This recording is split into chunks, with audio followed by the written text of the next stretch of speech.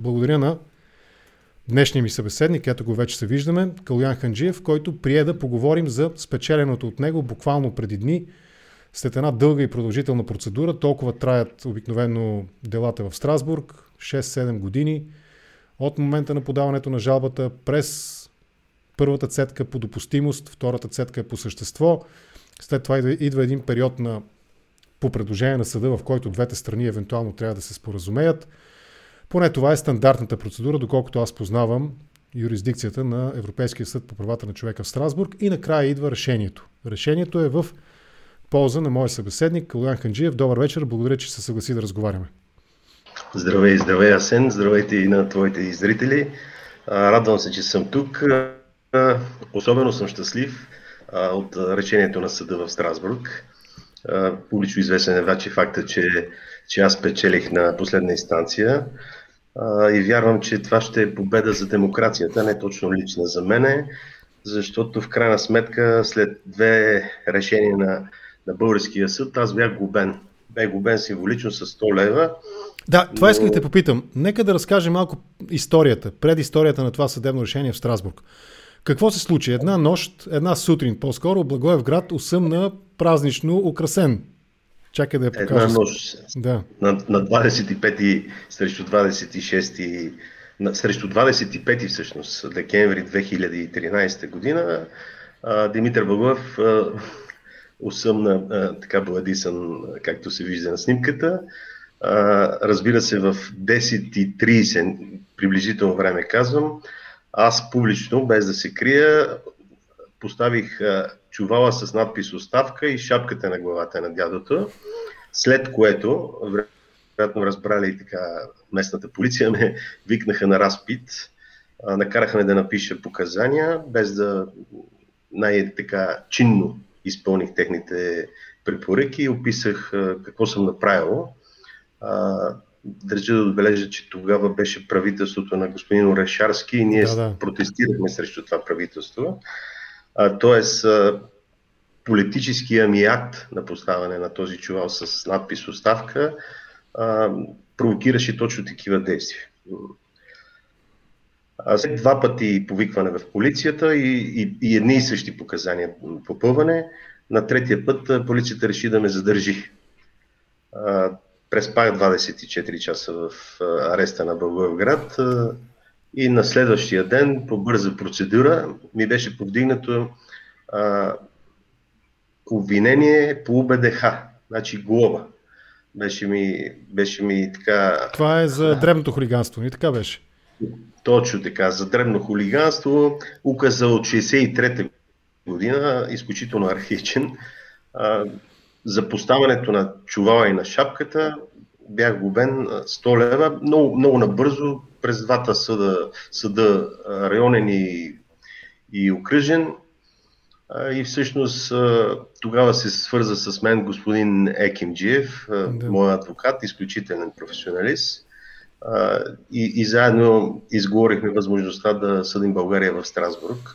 Личното ми мнение е, че беше нарушен фундаменталния ми човешко право да протестирам.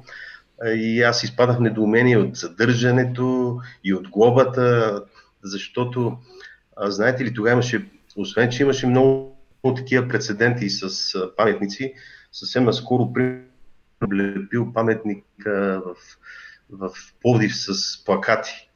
И той го беше направил публично. За Алешата става дума. Алеша, точно така. В съда многократно апелирахме пред съдята за тези факти. Публично известен факт беше, че Николай Колев Босия беше нарисувал един кръг показно с влажна боя в София, пак на ПСА, на руския паметник. Съдята не счете, че това нещо е политическа проява и даже аз съм си го записал тук, така го нарече неудачно политическо Дядо Мразовска бурлеска. В крайна сметка ме глоби 100 лева и след 7 години перипетии в Страсбург, най-после решението е в моя полза и аз съм щастлив, че справедливостта възтържествува. Това е най-общо. Обаче виж, има един интересен момент.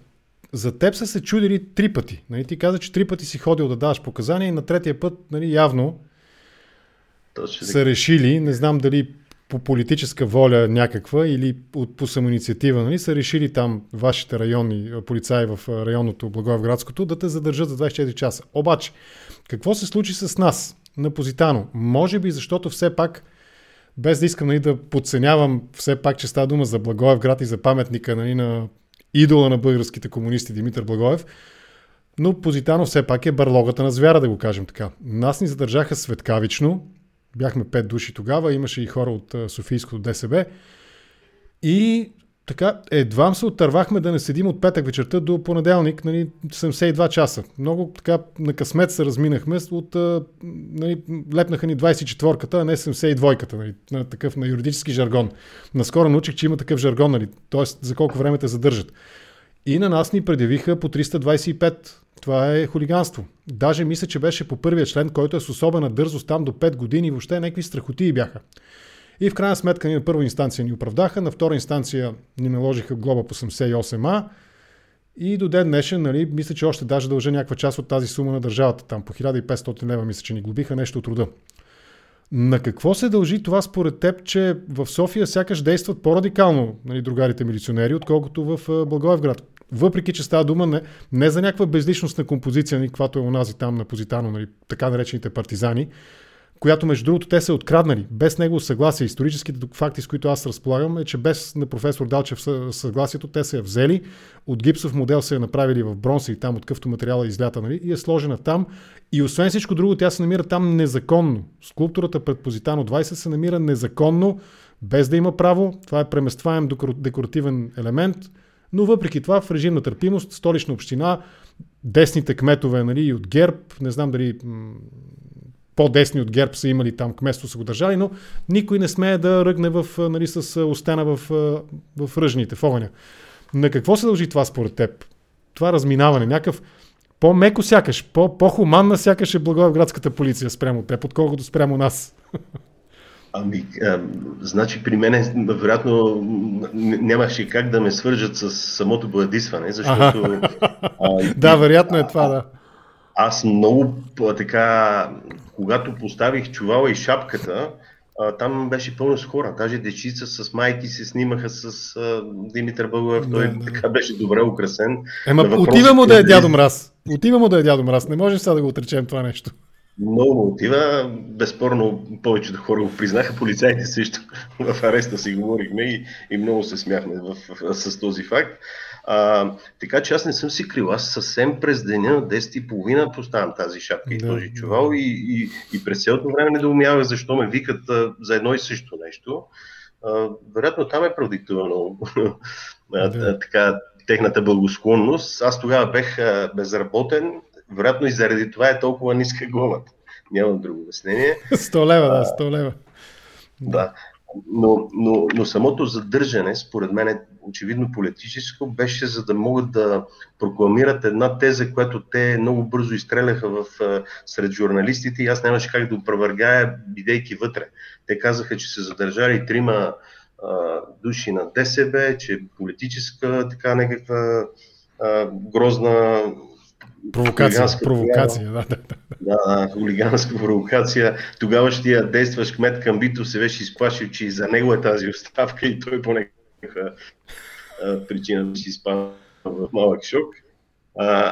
Но така или иначе си не задържаха. 24 часа не ми се размине.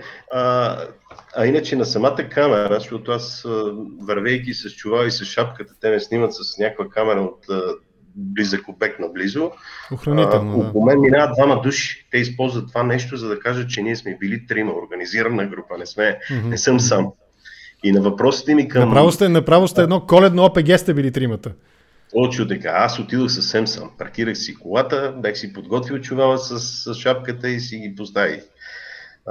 Имаше хора наоколо, почнаха да снимат и така. На въпроса на полицаите дали знае кой е бъдисал Димитър Благоев, аз многократно там и в показанията съм написал, че всъщност имам подозрение, но бидейки не е така човек, който не иска да клевети, предпочитам да запазя това като информация и те изпадаха в тих ужас. Защото трябва да работят. Сега трябва да работят и да търсят бояджията. Кой е бояджията? Добре. Да минем към малко по-сериозна част на този разговор. Може би ще се връщаме периодично към темата с българските паметници, но на много места в Източна Европа, Украйна може би е най-яркият пример, защото непосредствено си го спомняме, с така наречения ленинопад. Ето, дори в момента чета в коментарите, някой написа току-що, че темата не му харесва. Изразява неодобрение. Обаче, с какво според теб тази тема е важна? Аз направих един увод, мисля, че ти част от него го чу и смятам, че е жизнено важно за българското общество, а именно да оцени миналото, историческото, ама не да го оцени, както Близнашки казва, един красив идеал, в името на който са умряли, пропуска да каже и избити много хора, но да речем, не му къса му паметта на професора, разбираемо, над определена възраст, хората почват да забравят, С какво тази тема е важна? Защо българското общество трябва, ако си съгласен с мен, че трябва, да премине през тази критична оценка, да оцени своето минало, да има и политическа оценка на своето минало и в крайна сметка това да рефлектира и върху остатъците от комунизма. Ето, в София, мнозина, за съжаление маргинално малцинство сме, може би, негодуваме от това, че парламента се прехвърли от тази историческа сграда, която е там на площадта на събрание, в сградата на партийния дом на Българската комунистическа партия под символиката на Съветския съюз, макар че си изчегъртали там сърп и чук, звездата, житните класове, земното кълбо, тия знамената от страни на републиките. Това е де-факто герба на Съветския съюз. И, уви, депутатите отиват там. Сега да се надяваме, че тези 30 души на 27 на Демократична България ще повдигнат този въпрос, поне за герба, ако не е друго. Но защо, ако за теб е важна, според теб е важна тази тема, с какво е важна и ако е важна, защо трябва обществото да премине през разговор, оценъчен, критичен разговор по този въпрос? Аз ще го обясня така. Ще разкажа в хронология аз какво знам за Димитър Благоев и той много ясно ще нагледи защо това са фалшиви герои. Може, ако искаш и до... Мисля, че беше Благоевградската комуна, Благоевградска беше. Да не сбъркам в историческите термини. Може и до там да стигнеш. Ако искаш, разполагаме с време. Слушам те. Значи, самия аз, когато станаха промените, бях на около 19-20 години и ми беше много интересно, че личността Димитър Благоев след него период стана спорна.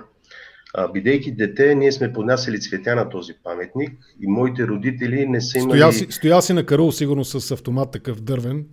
Не точно с автомат, но така така сериозно почитание сме го почитали господин Димитър Благоев.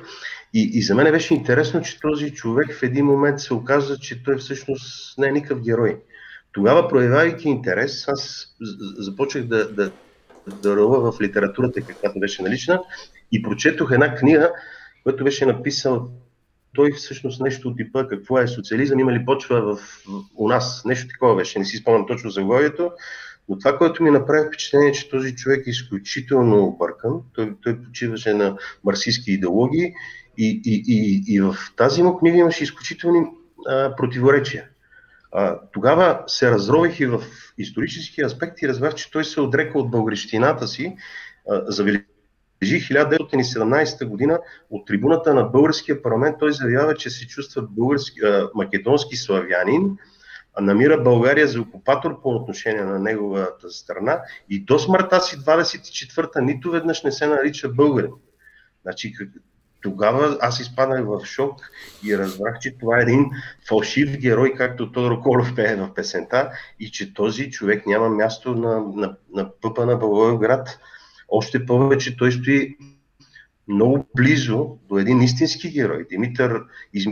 Георги Измирлиев, македончето, който слага сам без силото си априлското въстание и казва: сладко е да обнеш за свободата на България. Този човек е съвсем едно малко бюст, паметниче стои в близост и огромният паметник на Димитър Благоев, който безспорно като художествена стойност е красив.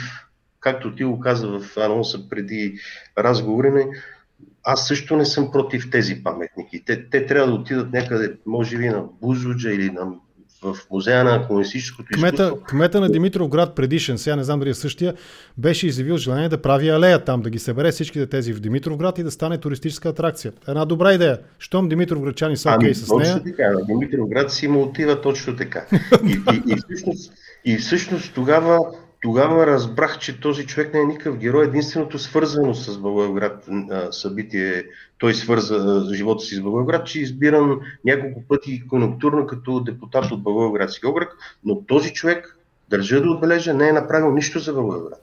И след събитията, защото тогава по една или друга причина станах известен, задържайки ме в ареста и така медиите ме завъртяха набързо, много хора ме спираха по улиците, едни ме ругаеха, други ми държаха сметка, трети много ми се радваха, но на всички тях съм питал едно и също нещо. Какво е направил този човек за Благоевград и с кое точно е герой? Още никой не ми е отговорил. Да, и публично известен факт е, че той е съосновател на най-престъпната партия, нали, БСП или там в първоначалния си вариант, както се казва БРСДП. Това е заслугата му за България на господина Димитър Вълоев. Сам по себе си той може би не е бил лош човек и не искам да го съдя, но пак казвам, фалшиви герои, те трябва да слезат от пиедестала на историята. Не може да стоят с редом до Левски, до Ботев и до истинските герои. Ние какво казваме на нашите деца по този начин? Ето, дадох за пример вчерашния ми събеседник Димитър Кацарков, който е, мисля, че около 25 годишен. Не съм сигурен точно за възрастта му. Изключително млад, нали, според нашите стандарти, доколкото разбирам, ние сме набори. Аз съм 69-та, мисля, че ти си там някъде. Аз съм 10... но станах 50, така че... Точно на 2 години смятах и аз разликата. С какво? Да, той цитира, нали, не цитира, разказа, че примерно един от преподавателите, професор Баева, знаем я, комунистката Баева, тези хора обучават днешните млади хора. Нали, децата, нашите, нали, твоите, на всички, които ни гледат на нашата възраст, децата им ги обучават в момента. И те ги обучават в този дух, нали, че това е окей, това е минало, което ние трябва да пазим, трябва да го виждаме, трябва да го знаем. Окей, споменава така, нали, под сурдинка, че трябва и да се получим, имаше там едни грешки, ама те бяха, какъв беше лафа партийния, че това бяха такива частни случаи, нали, те го обясняха по този начин. Това са отклонения на личности, нали, не на партията, не на идеологията проблеми, а на там един Сталин имало на времето, един Берия имало на времето, един Вълко Червенков имало у нас на времето. Нали, това са личности, не са цялостни проблеми, да. И стигаме до ситуация, при която ето, буквално преди седмица-две или нещо от рода излиза изследване социологическо, според което само 35 или 36% от българите са склонни да се доверят на демокрацията. Предимство има всякаква друга форма, авторитарна, тоталитарна форма на управление. Това не е ли пряк рецидив именно от този сантиментално-носталгичен подход към миналото? Точно така. Да. Точно така. Това е тъжно. И тези герои още се прокламират като герои, градове се наричат с техни имена и още стоят Димитровград, Благоевград, куп села стоят с български национални предатели. Аз недоумявам наистина. Съвременните историци, поне тези не от страната на Искра Баева, които разсъждават нормално, отдавна отричат тези хора и аз мисля, че трябва да си крайно време да прочетем историята си такава каквато е и да ги поставим на точното място. За съжаление, съждаваме на децата си погрешна представа, не знаят наистина в исторически план нищо за тези хора, размиват се в времето, противоречиви мнения и не четем правилно. Това е. Трябва да правим нещо. Ти ме провокира и за друго нещо, да се замисля, докато те слушам. Благоевград, Благоев, който как беше, славянски македонец, македонски славянин, или какво беше там, как се самоопределя? Македонски славянин, да. Днешната официална българска политика спрямо Република Северна Македония, как ви изглежда на вас? Можеш да обхванеш и пълния политически спектър, не само хората ДСБ, нали, ДСБарите. По принцип темата в Благоевград, в региона, в Пиринска Македония, как резонира, нали, политиката официалната? Ще изказа лично мнение тук. Добре, разбира се. Да, трябва да е ясно, тези хора са ни брати. Ние поставихме много, много сериозна разделителна линия.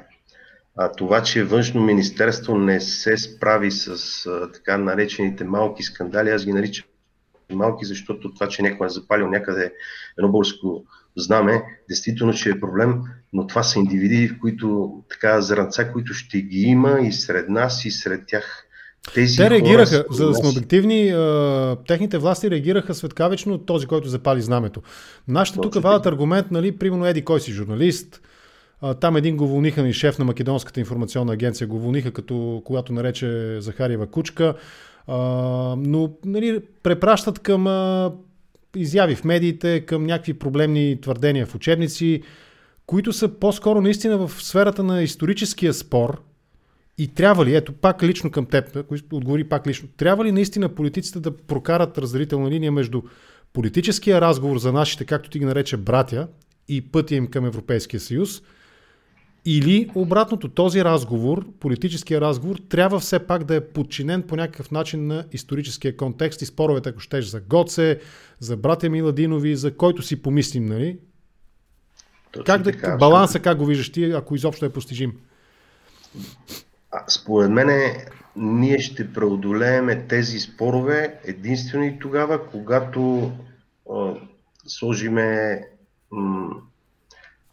фактите пред. Тоест, за да бъде разбран правилно, задължително условие е България да се бори за членство на Македония в Европейския съюз. Това е незабавно и веднага. Задължително условие е час по-скоро да се отворят границите и всичките възможни културни институти, пътища, ЖП транспорт, възможност да се общува. Само това нещо ще не изближи и ще изчистиме нашите противоречия на ниво дребнотемие, което не трябва да влизаме. Действително имат грешки, и нашето външно министерство и тяхното, нали, корекции в книги или учебници и така нататък, но това са преодолими неща и нищо не пречи в контекста на преодоляването на тези неща ние да свършаме важното. Защото това е важното.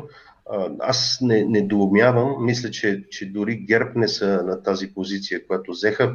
По-скоро там проруската ВМРО прокара идеята и стопира нещата да не бъдат поканени Македония.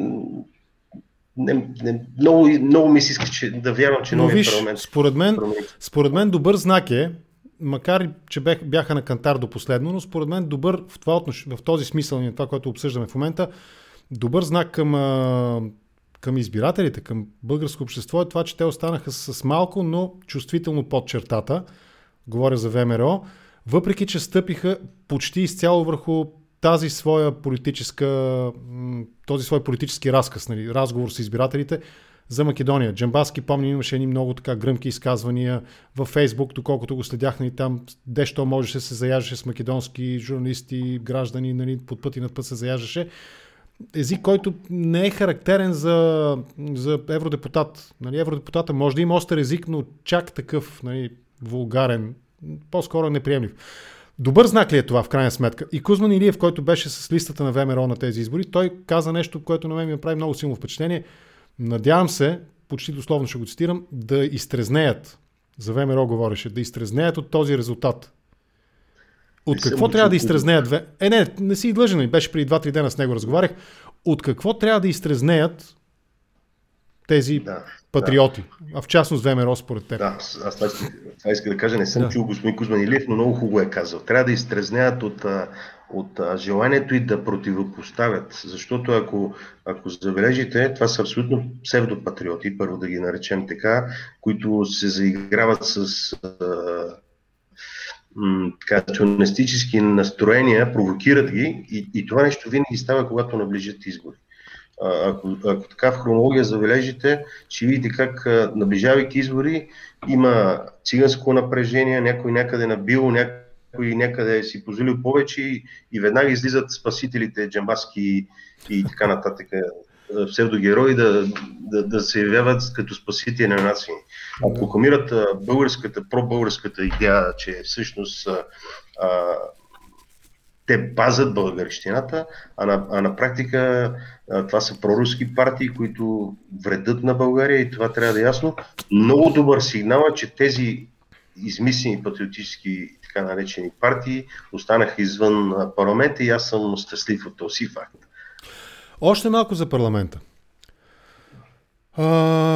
Ясно е, нали, че сигурно ще се изкажеш позитивно за резултата на Демократична България, затова няма да те питам за тях. Не те спирам да говориш и да коментираш и техния резултат, но останалата част от изборните резултати, БСП влиза на практика и през Мая Манолова, около която има много хора, пряко или косвено свързани с БСП. Тези резултати показват ли някаква промяна в някакви цялостни политически нагласи според теб и дават ли перспектива? Ясно е ли тези 27 депутата на Демократична България, вероятно ще изразиш някаква увереност, че през тях може. Съмнявам се доколко те ще имат силата и доколко този парламент ще е достатъчно жизнеспособен и продължителен живот ще има, нали, да видим какво ще направят или няма да направят. Но останалата част от изборните резултати очертават ли, показват ли някаква промяна към, примерно, по-позитивна политическа обстановка и да или не? Да, слушам. Според мен точно това показват. Всъщност нагласа за промяна на българското общество. Обнадеждаващи са резултатите. Какво трябва да обобщим? Няколко важни факта. ГЕРБ и БСП губят значително. За първи път чужбина е фактор и то значим фактор. Да. Това са така демократични и свободни хора, които не могат да бъдат купени, които бяха мотивирани от цялата прокламирана идея да не се гласува, да страхуват хората чрез COVID и чрез кризите. Това нещо извади хората в чужбина и за първи път виждаме сериозно така заявка за независими хора, които искат да влияят на политиката в България. Безспорен успех трябва да отбележим. Това е машинното гласуване. Аз съм много щастлив от този факт и тук си позволи да направя един мой си анализ, в който сбърканите гласове са значително по-малко от предните избори, което единствено и само се дължи на машинното гласуване. Тоест, показва, че ясно трябва да вървим в посока машинно гласуване. Нещо повече, аз ще предложа на моите колеги в машинното гласуване да се заложи квадратчето да бъде без номер, както и преференцията да бъде написана с имената на участниците в листата. А не с номерация. Точно така. Избирайки Демократична България или който и да било, да може... Звучи разумно, защото избора тогава ще се мотивира изцяло или в много по-голяма степен от това избирателят наистина да познава партията и имената в листата. Вероятно няма да е толкова лесно и вероятно юристи, които са, нали, изборни експерти по изборно право, ще ти възразят, че не може да има, нали, на хартията да има номерация, пък на електронната бюлетина да няма. Но може би тогава стъпката би била навсякъде да отпадне номерацията. За отпадане хартията категорично, защото тя за пореден път доказа несъстоятелността си. Самият аз гласувах с електронно, тя е абсолютно същата бюлетината, нямаш нищо сложно. Тези играчки с химикали просто е направено сериозно улеснение. Да не говорим, че всичките ни наблюдатели в секции казваха как от кабинката се чува щракане на телефони постоянно. Не знаят как да си спрат звука за това. Аз като съм си снимал бюлетината, съм си спирал звука преди да отида в секцията. За сбъркани за сбъркани за погрешно зачертнати бюлетини да не говорим. Машината просто не сравнива. Тя не те пуска, не те пуска, ако не си попълнил правилно или не си пропуснал. Това са много важни неща, които трябва да се отбележат, включително и това, че ГЕРБ спечели категорично циганския вод. Това трябва да е ясно и хората да го чуят много отчетливо, защото и в първи мир, в който аз имам преки наблюдения в Благоевград, за всичките така преобладаващо ромски гета, сериозно доминира ГЕРБ, което значи, че е изкривен. Ясно е, че ГЕРБ дават заявка, че не искат избори. Ясно е защо. Похарчиха ужасно много пари и аз мисля, че ако скоро има избори, ще бъде още по-добър резултата на така свободно демократичните партии и ние, примерно, от Демократична България ще бъдем представени доста по-добре. А Трифонов, Станчо Трифонов, той спада ли към тези свободно демократични партии? Изобщо него как, примерно ти като човек ясно свързан с политическа партия, Демокрация за силна България, не говорим за неговата музика.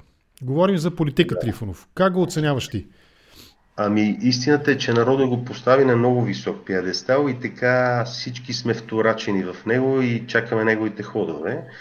Според мен той изпадна в много силна ситуация. Ако извади топки, този човек много скоро ще е първа политическа сила.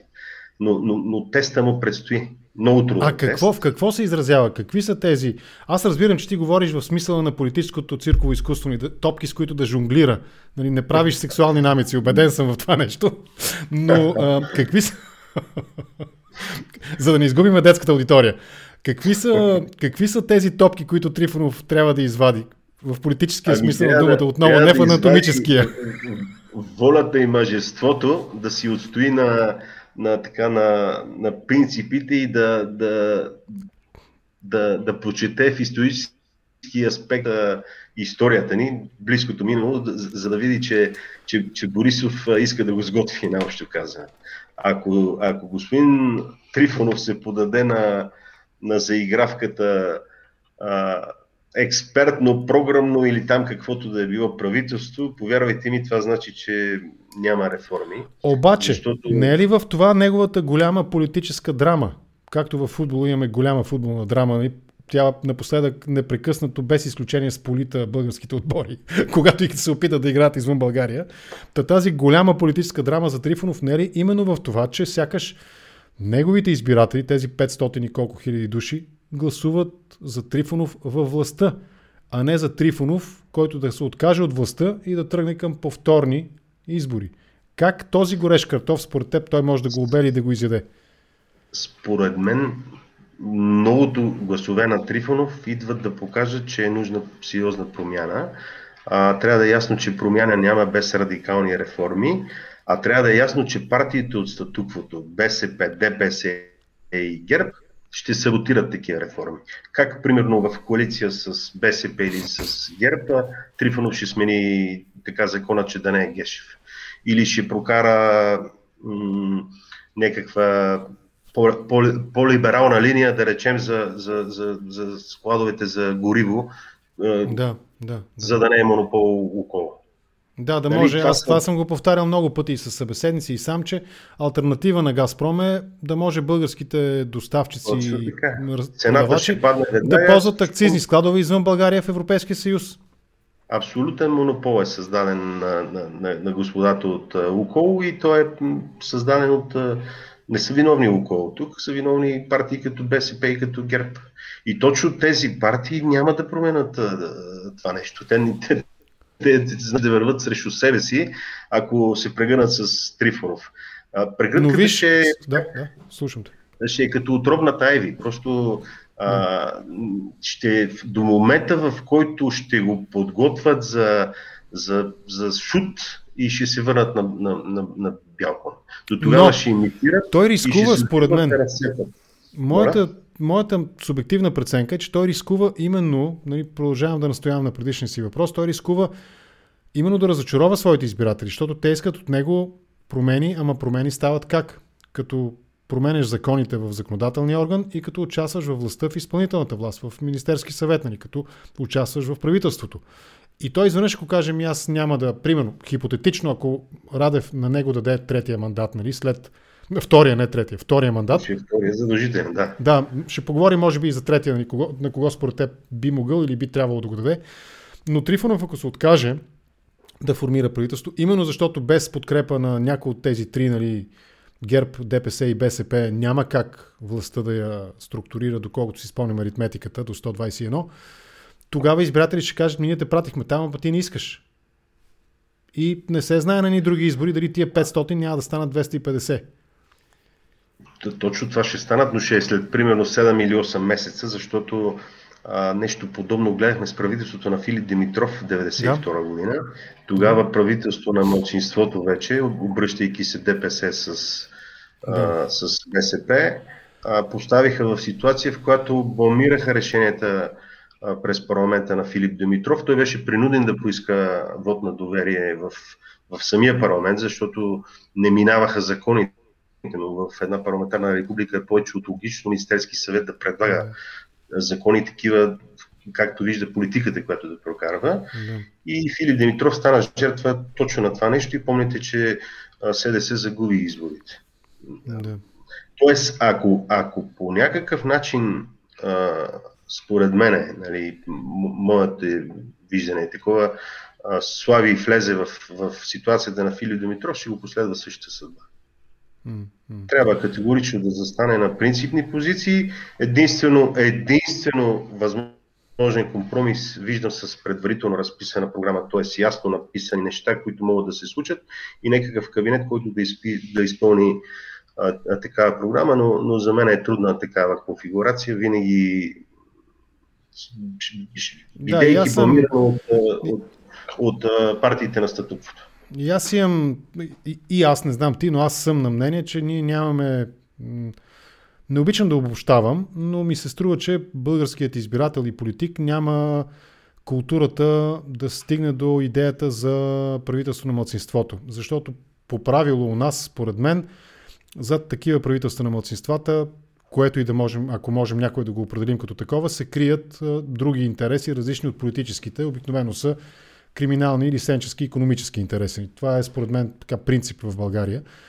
Добре. Точно така, скрито управление. Това е. Минахме през... Ние с ДПС. ДПС си бяха във властта до настоящите 4 години, без да са официално във властта. Такова нещо ще се получава. Просто всичко, което е с подкрепящия партньор, няма да... Ще се случват неговите неща. А измести ли ги някой? Не знам, примерно Трифонов, Демократична България, БСП. Измести ли ги някой ДПС от ролята на този задкулисен балансьор на тези избори, според теб? При всички положения ролята е сериозно разклатена. Факт е, че си потвърждават резултата, но те някак си стояха много на средата с конфигурация от 3-4 до 5 партии. Сега 6, бидейки 6, доста по-различно изглежда парламента и характерното за ДПС е, че винаги намират начин да са на баницата, така ако мога да се изразя, но този път май ще гледат отстрани. Ще гледат отстрани. Внимай, че това звучи малко двояко, двусмислено, защото означава, че друг ще е на баницата. Третия мандат.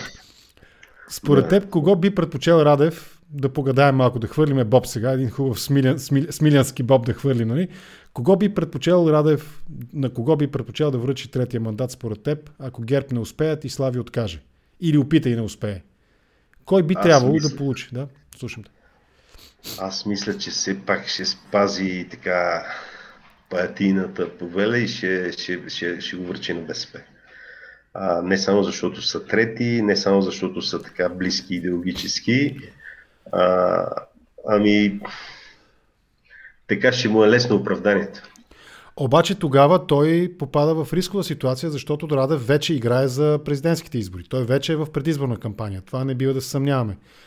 Трифонов за сега го играе доста твърдо, нали, доста мъжкар, така. Опитва се да извади онези жонгльорските топки, нали, да извади големи топки срещу БСП, срещу Корнелия Нинова, да вкараме малко еротична нотка в разговора. Да. Но Трифонов, ако продължава да играе толкова втвърден срещу Корнелия Нинова, това означава, че ако Радев се заиграе прекалено с Корнелия, Трифонов може да изревнува и тук виж, както декларира подкрепа за него, тук виж пък, нали, размисли малко. Тоест президентските избори не можем да ги извадим от сценария нови предсрочни избори. Дали ще са 2 в 1 или по-отделно през 2-3 месеца, няма как според мен да ги разделим. Твоето мнение какво е? Точно така. Аз мисля, че там ще върват няколко паралелни разговори, говорейки и за възможност за правителство, и те ще включват и бъдеще подкрепа за президентските избори. Да, разбирам. Особено ГЕРБ, БСП, така по-големите партии, които открито имат амбиции да покажат следващия президент. Много трудно ще е това жонглиране, както и на президента, така и на партии като БСП и ГЕРБ. Вече се лансира тезата, че БСП водят някакви скрити разговори с ГЕРБ, т.е. възможност да направят правителство с уговорката да бламират Радев срещу кмет на ГЕРБ. Срещу кмет? Малко такива... Кандидат на ГЕРБ. Президент на ГЕРБ. Президент, да. Кандидат за президент, да. Да, кандидат за президент на ГЕРБ, който да е различен от Радев и срещу техно правителство. Т.е. ГЕРБ да подкрепи техно правителство. Много трудно ми се вижда такъв сценарий. Това ще е самоубийствено за тях. Още повече, че хората са настръхнали и така много чувствителни вече на тема партии на статуквото да управляват. Аз мисля, че това нещо ще катализира отново улични протести и ще бъдат изметени някаква така скрита договорка. Разбирам. Така че ще го интересно. Дай да се върнем малко пак на темата за решението на съда в Страсбург. Доколкото си запознат с текста на решението, имаше, мисля, че една прилично добра, даже ти мисля, че беше споделил от факти, имаше така извадки, преразказ, превод от това решение. Кои са според теб ключовите твърдения в мотивите на Съда по правата на човека в Страсбург по този казус твоя, а това рефлектира със сигурност и върху други предстоящи решения. Примерно ние също чакаме от 5 арестувани, останахме 2 с Цветелина Сърбинска, очакваме решение на Съда в Страсбург и се надявам, че ще е позитивно, т.е. в наша полза, че ще бъде. Кои са според теб, английският термин takeaways, кои са тези ключови, които да си ги отнесе човек, да ги запомни, да може да ги цитира? Аз ще обобща наобщо мотива на съда и то е, че всъщност те ясно дефинират правото на свободно изразяване на човека като протест. Тоест, не може едно отцапване на паметник или една шапка или 2 яйца по централата на стъклото да е големия проблем. Аз ще го кажа така. Веднага давам един пример, да речем един тец, който гори отпадъци от Италия или откъдето да било, и едно правителство, което нехае 4 години срещу това нещо, ние като граждани нямаме право да направим нищо. Тоест, каква е да е моята форма на протест? Да стоя вкъщи и да викам. Нормално е, че искам да провокирам и че искам това нещо да се види. Много е трудно да се избърши 2 яйца или е много трудно, само Димитър Балуев беше изтрит с един спрей, който струва 3,40. Той разгражда боята и буквално се изтрива. Така че... Да, сега имат техника такава, още от времето на първите действия срещу графитите в Ню Йорк. Нещо повече. Този спрей, то е препоръчително да се обработва паметника с този спрей, защото той вади бокуци от чуплите и го поддържа в добро състояние. Ако примерно някой е фърлял една кофа фекали или е нарязал този паметник, е съвсем друго, то е брутално. Но да изкажеш политическа воля, ние сме го виждали навсякъде. Аз, когато направихме делото и тогава извадихме практики в световен мащаб, примерно Ленин в Вашингтон многократно бъдис. Да не говорим за паметници в Сиатъл, може би в Сиатъл имаш предвид. Сиатъл, точно така, извинявай, поправяме правилно. В Сиатъл, и това са примери, които са в целия нормален свет. Сигурно в Северна Корея ще да му обесят. Ама в крайна сметка България... И двамата нямаше да го водим този разговор. Още от зимата на 2013 щяха да говорят в минало време за нас. Точно така. Още повече, тук темата от продължение от преди, колко са тези хора исторически личности и колко трябва да са на пиедестала на българската история. Мястото и отдавна не е там на паметници като ПСА, като паметника пред Позитано или Димитър Балуев. Между прочим, аз забравих да спомена, защото съм и общински съветник в Благоевград. В началото на 90-те години Общински съвет в Благоевград има решение да се премахнат всичките паметници на предишната социалистическа идеология. И тогава паметника на Димитър Балуев е премахнат. Той 6 години не е стоял на мястото си, което е сега. Но идвайки Костадин Паскалев като кмет, отново го връща без решение на Общински съвет. Тоест, това е същия казус с това паметник. Той няма право да е там, той никога няма законното право да бъде там паметника. Интересно защо ме глобява за нещо, което не съществува в правния мир. Нали, Същото е, аз събрах ние двамата, нали, с другата подсъдима, когато бяхме, събрахме документацията. Нито една институция в София не припознава като свой. Националния НИНКН, Националния институт по по културното наследство. Нали. Общината Сердика ли беше Средец, коя беше? Сердика, мисля, че беше общината. Културното министерство, Националния исторически музей. Никой, всичките казват, не е наш. Куфаро не беше мой. И той си седи там, нали? Закопчават ни там и с благодарение на... Сега това също е много готино. Чуй го сега сюжета. Тогава Велислава Кръстева беше пиар на ДПС. Преди това, по това време тя беше заместник министър на културата. И понеже от МВР-то се чудят какво да правят или от прокуратурата, вече не знам точно кой, може би разследващите органи, нали, на МВР. Питат Културното министерство, кажете сега, нали, какво става? Какъв е този обект? И те казват, тя подписва там едно писмо и това го има също, това е публична документация, пише попада, сега гледай колко е забавно, попада на територията на групов културен паметник. Обаче, този групов културен паметник, мисля, че в този район в София се казва преди или солните тържища, или старите тържища, нещо от рода беше. И там има наистина няколко сгради, които са културни паметници. Но в района на културните паметници попадат и някои изоставени москвичи, кофите за буклук. Нали? На едно ниво попадат. Те попадат там.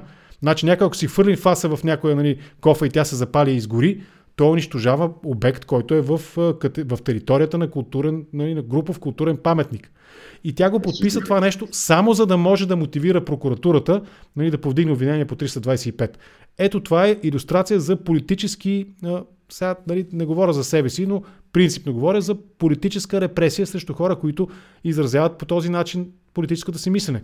Ти даде примера със себе си. 3 пъти ходиш в полицията и те на третия път най-накрая нещо им прещраква, че трябва да те задържат, нали, за да те арестува за 24 часа. Нали. Това е ситуацията, уви. Да. Точно така.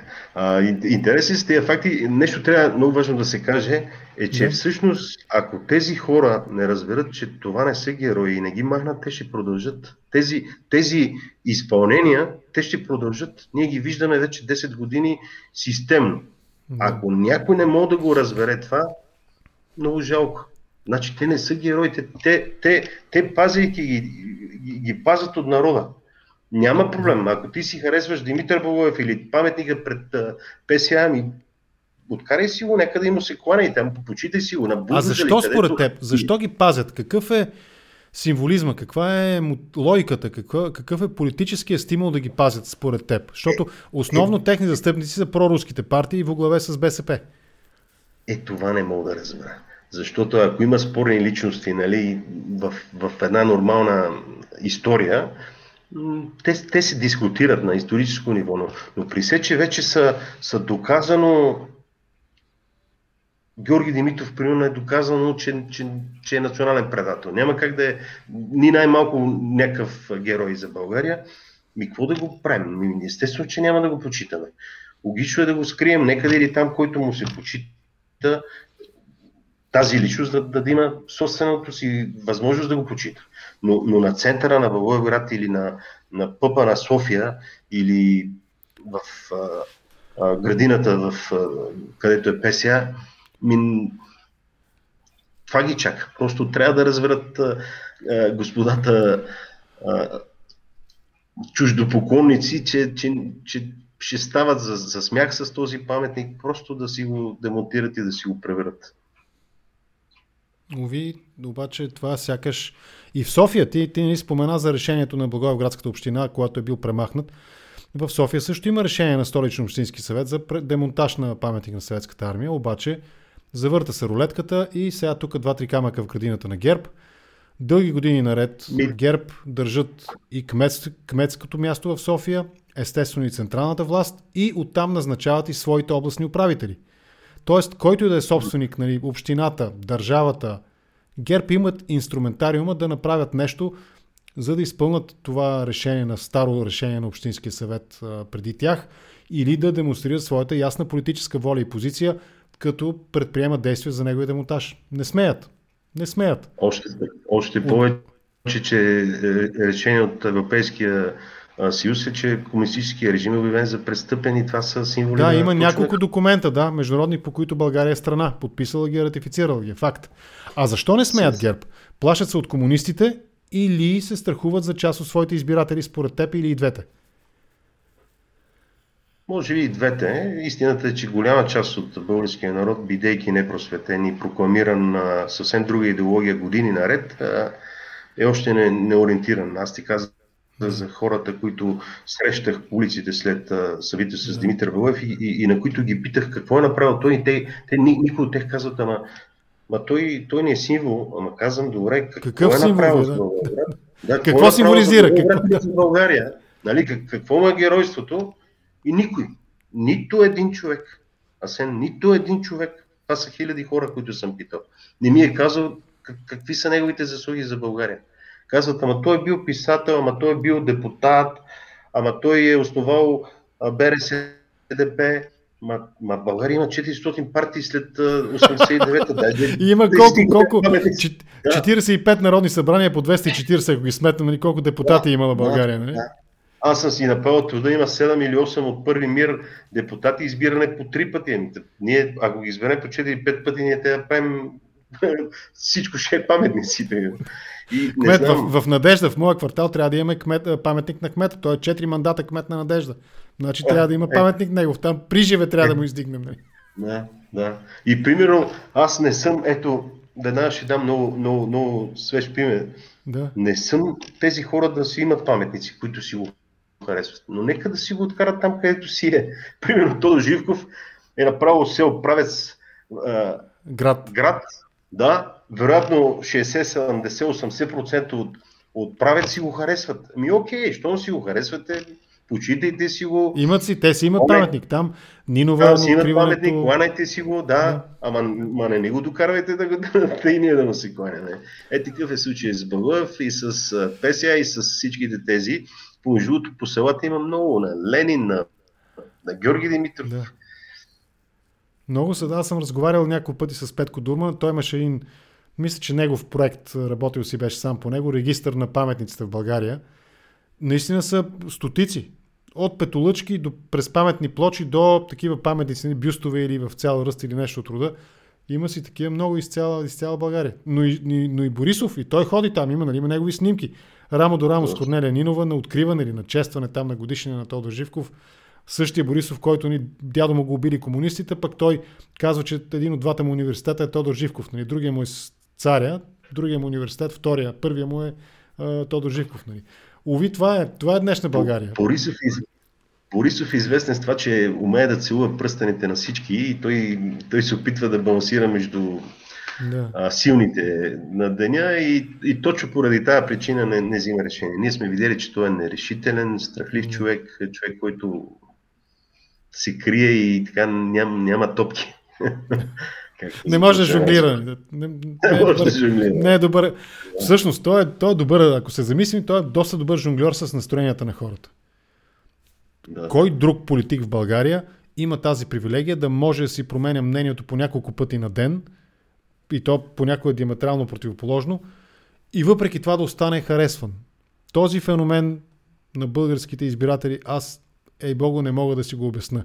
Единственото обяснение, което ми така изплува в съзнанието е, че със съжаление, но ще трябва да се съглася с професор Иво Христов от БСП, който там говори за ни 80%.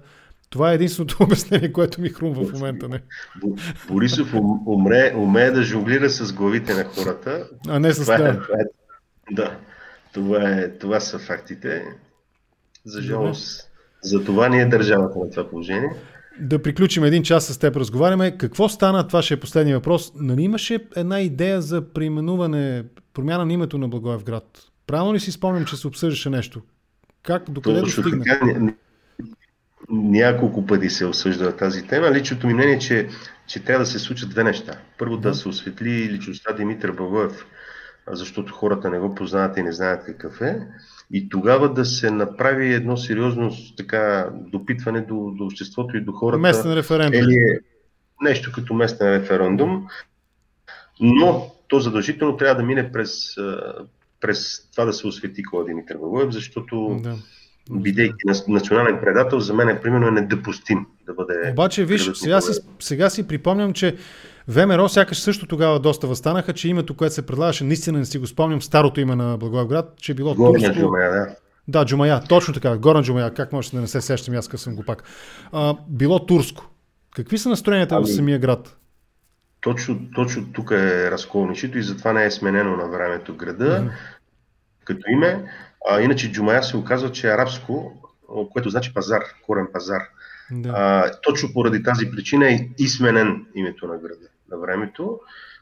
Но има и други имена. Например, родното име на Благоевград е Скаптопара, то е римско име, което пак означава селище с пазарно селище. Панирен център. Как звучи на... Как го каза, че не се чува ясно? Пара означава селище. Пара. А скапто е нещо като панаир, нещо. Панирно селище. Да, скапто пара. Градът е бил известен с някакви октомврийски панири и някакво тържище търговско, 3 век от новата ера.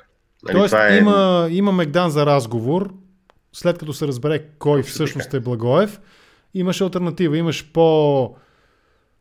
неприемливо за националистите и имаш и по-неутрално, защото чак също римската история, някои такои също това възразят, сигурно ще извадят пак някакви исторически аргументи срещу, само да запазят комунистическото име. Истината е, че хората са свикнали с историческото Благоевград без да асоциират. Но истината е, че не знаят, че е национален предател, защото за мен да наречеш България окупатор по отношение на твоята държава, няма как това да е. Тук обаче, сам разбираш, че примерно историци биха казали, че формално, както съветската армия в България е била окупационна според международните документи, вероятно биха си възразили, че пак по същите тези международни стандарти, правила, така нататък, българските войски в новоприсъединените територии са били де-факто окупационни.